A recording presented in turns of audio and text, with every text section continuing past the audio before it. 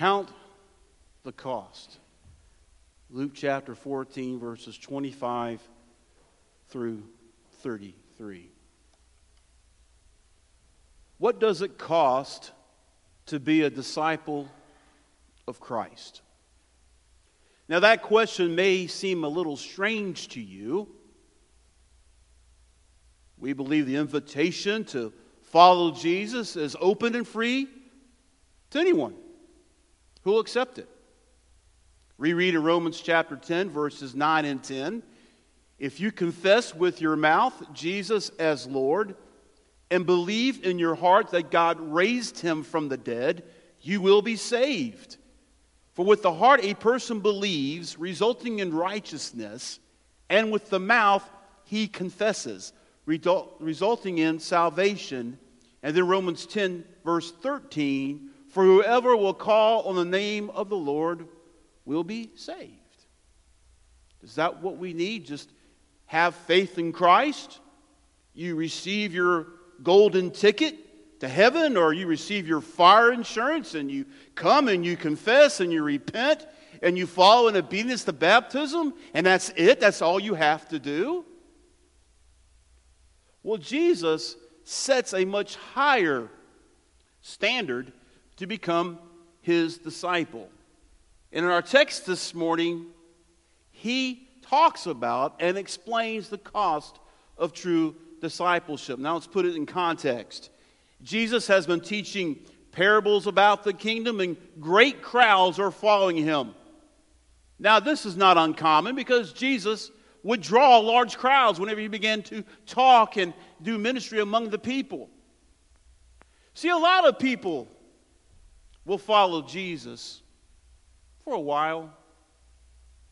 A lot of people will become part of his church for just a while, until something happens, or it becomes too inconvenient, or it becomes too costly for them, and then they'll walk away. Remember 9/11? The churches were filled. There was a sense of brotherly love in our streets of some of our major cities. And yet, just a few days after, things went back to the way they were.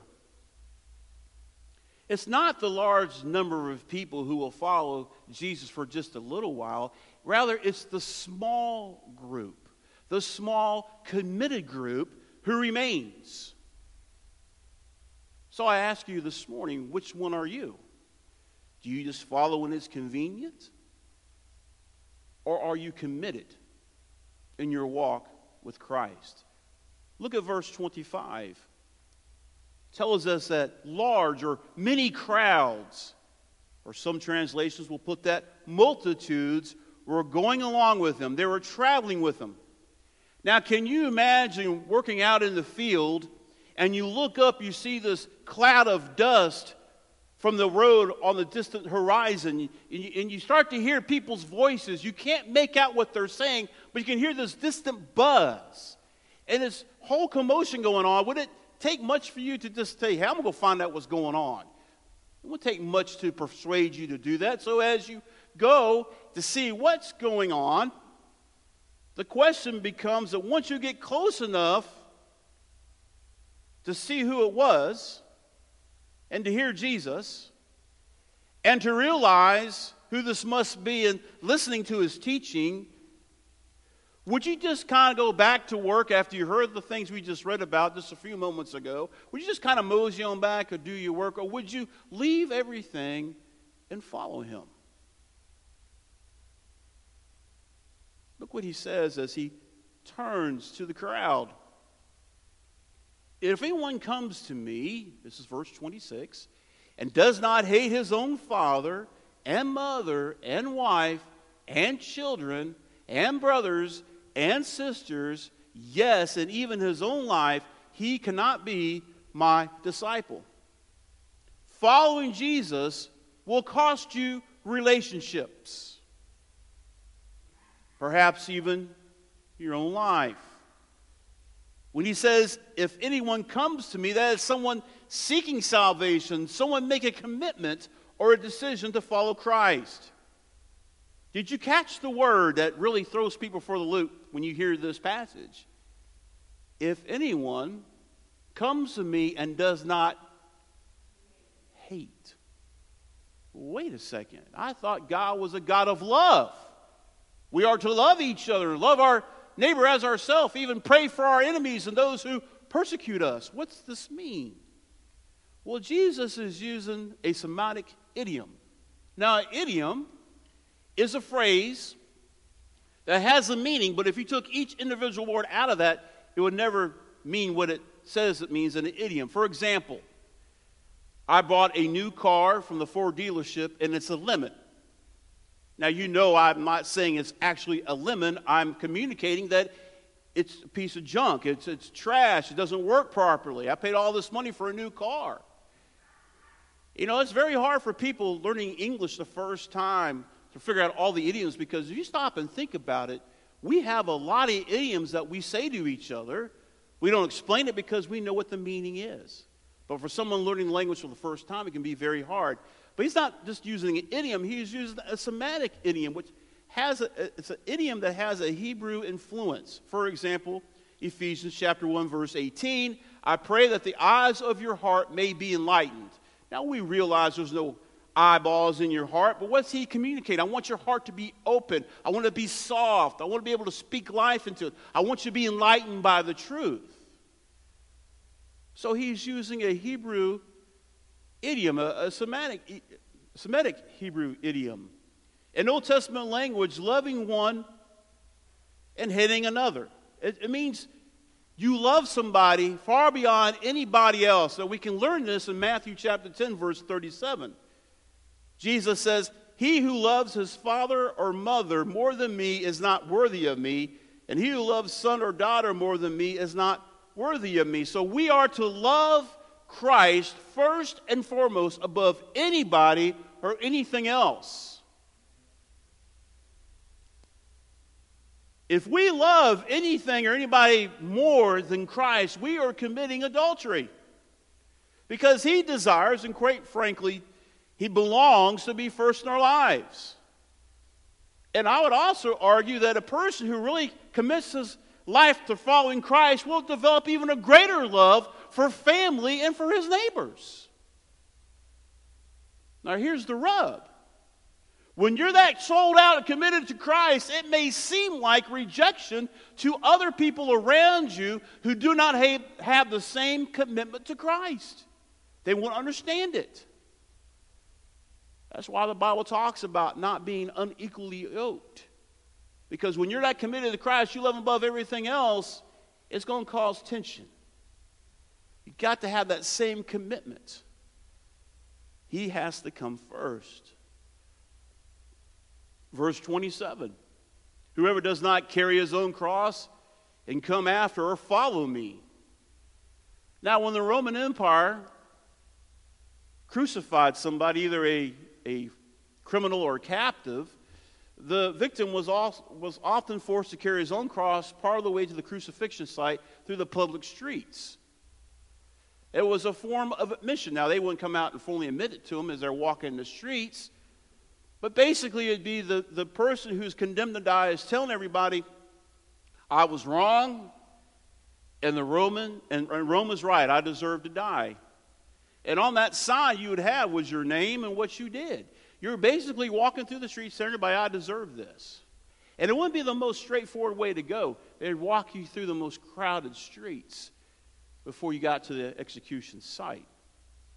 So when Jesus commands us to carry our own cross and follow him, he's referring to a public display before others that Jesus is right. In other words, when people look at me, it's obvious that Jesus is number one in my life, that he comes before even my wife and my children. Disciples are following him even to his death.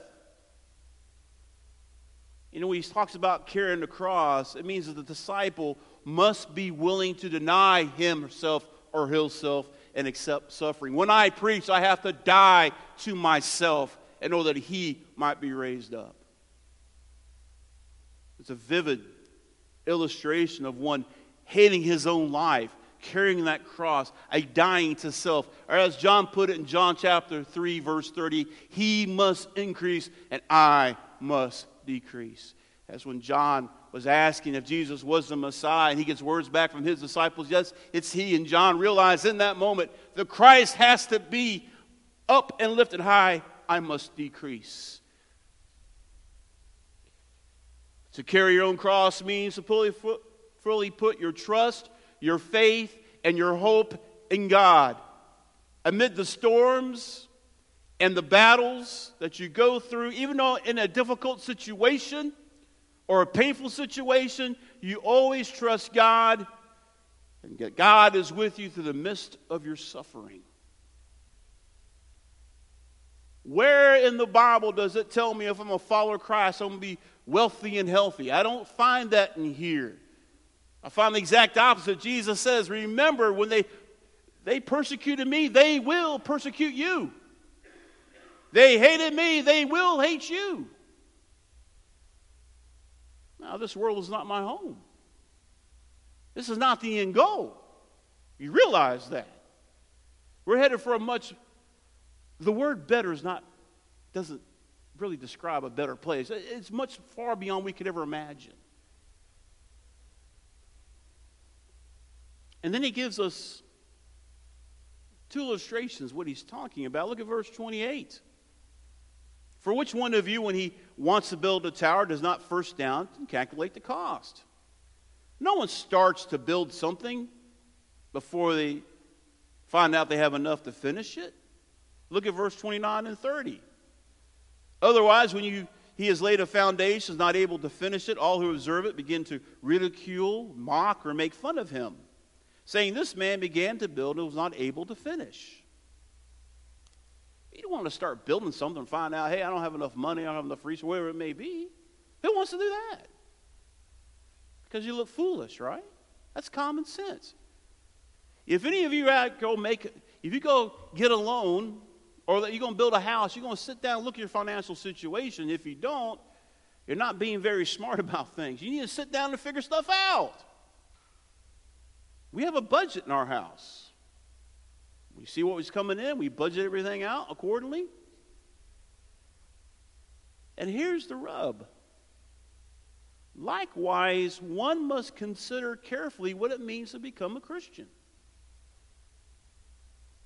Now, I'm not talking about salvation. I'm talking about after salvation, after justification, the process of sanctification. I think for so long people understood just walk the aisle, say a little prayer, get dunked in baptism, you're fine. That's it. No, that's just the beginning. That becomes the beginning of a lifelong journey of walking with Christ, becoming more like Christ every day. See, before you become a disciple of Christ, you need to consider a cost that's involved. And are you willing to pay it? You must be willing to follow Christ's commands. You must be willing to put Christ first in your life, and you must be willing to follow through with your commitment. I'm so happy the Scripture teaches me that he who began a good work in me will finish it. He will complete it. He can do it. But you have to be committed to it. You have to give it over. He's not going to force his way in. It's amazing to me when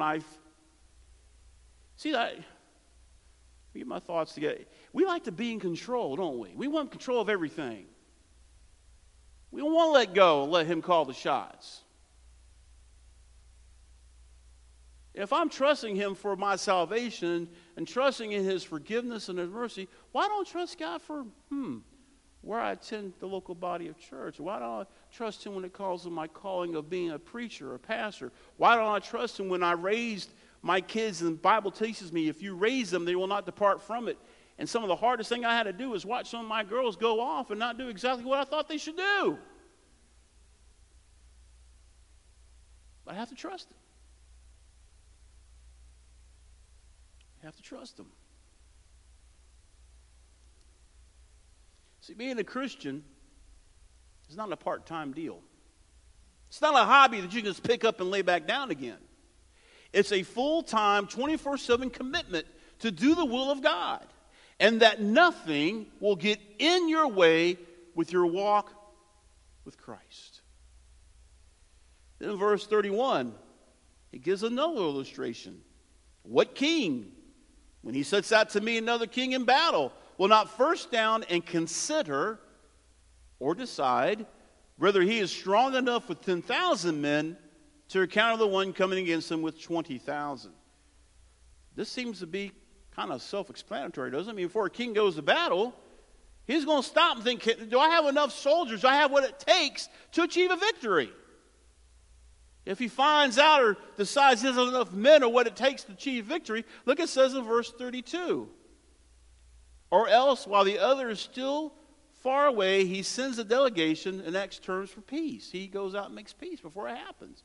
Why fight a battle if you're going to lose and all your soldiers are going to be killed and you lose the battle? And then verse 33, he goes back to where he almost started in this. He says, none of you can be my disciple who does not give up all his possessions. Anyone who values possessions more than people, holding on to their possessions while not meeting needs, is not being a disciple of Christ. Everything you have financially, the capacity to think, your thinking skills, every skill, talent, resource you have has been given to you for one reason and one reason only. That is to build the kingdom of God. That's why the Bible tells us to seek ye first the kingdom of God, and all these things shall be added unto you. I did this and I did that. I did this. Look what I... No, I didn't do anything. God is the one who allowed me to do it. Who gave us the ability to think and to read and to reason? Who gave us his word so we could read and pick it up? That's all God. Well, I planted a garden. Yeah, but who lets it rain on that garden? And lets the grass and the plants grow? Who does all that? That's God.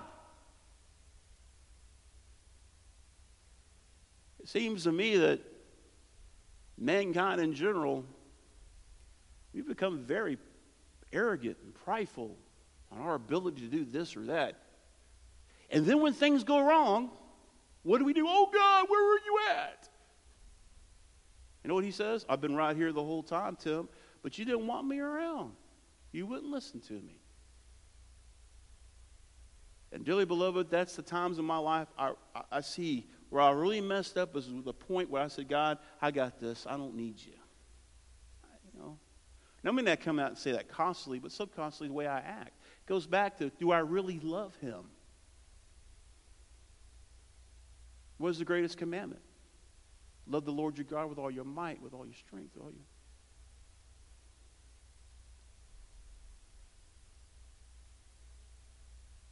You know, it's even true of a church. If we hold on to what we have and not do anything and not meeting needs and doing ministry, then we're not being a true body of Christ, are we? All three of these examples, the relationships, talking about loving him above everyone else, the building the tower, and the king going to war, all of these have the same themes: deliberation, choosing wisely, and finishing well. The journey of faith with Jesus requires the cost being counted daily, and not to give up, but to focus on what matters for success. It's going to cost you. If you were on the website, you may have saw this illustration, and I'm just going to paraphrase. When you make a reservation for a vacation, all right? You make a reservation for an airline, or how are you going to get there if you're going to take a car. So anyway, you make the reservation, the place you're going, a hotel, wherever you're going to stay, and then you sit back and say, okay, how are we going to get there? I mean, this whole process, right? We just don't go on a whim, do we? Well, sometimes we might. Depending on where you're going. Tammy and I are going to take a trip this June. She's already made a reservation for the bed and breakfast, and we're looking at the flights to see if we can get there, non-rev there, and she's looking at the tours, and we're doing all this stuff. So my point being, when we make a vacation, we make a reservation, we do all this prep work. We sometimes even make a to-do list, and we walk down what we need to do. How long are we going to be gone? Do we need someone to come up and get the mail? Do we need the post office to hold the mail? Do we need someone to come up and watch the animals, take care of the cows? Wherever it may be, you're going through this list in your mind. You might not write it out, but You see my point? And when you do that, you're putting things in perspective. Why? So you can have the most successful time of your vacation. You took care of everything. And when everything's taken care of, you have a better time on vacation, right? Jesus asks us to follow him with the same amount of intentionality. Be intentional about it. Don't just wake up one day, woo, I'm going to, no. Let me tell you, if you wait for something to happen, it ain't going to happen by accident. You have to be intent and purpose, follow Christ. It's not going to happen by itself. Because the flesh is going to wage against the spirit. You have to be intentional about it. Like we said when we started out, a lot of people will follow Christ. For a while, they'll follow Christ. A lot of people even be part of the body of the church. Until something happens. It's inconvenient. Perhaps may get their feelings hurt. Or it just becomes too costly for them. I can't do this Christian thing anymore. To do a sports analogy, and all analogies do fall apart to some degree. To remember, it's like football. These NFL teams spend all week long looking at the team they're going to play. They look at their offense, they look at the defense, they look at the different players. Who's in this play? Who's in that play? Who do we have that can go against that guy? And they look at all the strategy all week long. And so they come up with some plays. The offensive coordinator says, here's a list of plays I think will get us success in beating this team. But see, they can have those meetings all day long. They can talk about it all day long. It doesn't mean a thing until those guys get up and stand on the land of scrimmage and you have your opponent daring you to do what you just talked all week about doing. Doesn't mean a thing until they actually pull it off. Let me tell you, we come into church. Well, let me back that up. We don't come to church. We are the church. We gather together. We talk about the great things of God. It is well with my soul, amazing grace, and all these wonderful things. And that's wonderful. We should do that. But we have an enemy right outside those doors. Let me back that up. He may be right here among us now, trying to influence you, trying to persuade you not to follow through what God's telling you to do. We can talk about it all day long until we're blue in the face, but until we put it into action, it doesn't mean a thing. I mean, look at our government, for Pete's sake. They talk all this wonderful stuff, but they never do anything. What is God calling you to do? Do you love him above everything else in your life? Even to deny yourself. Say, God, it's not what Tim wants. To how I spend my time, to where I spend my money, to what I watch, what I do. That all is now controlled by you, God. You tell me. And we serve a very gracious God.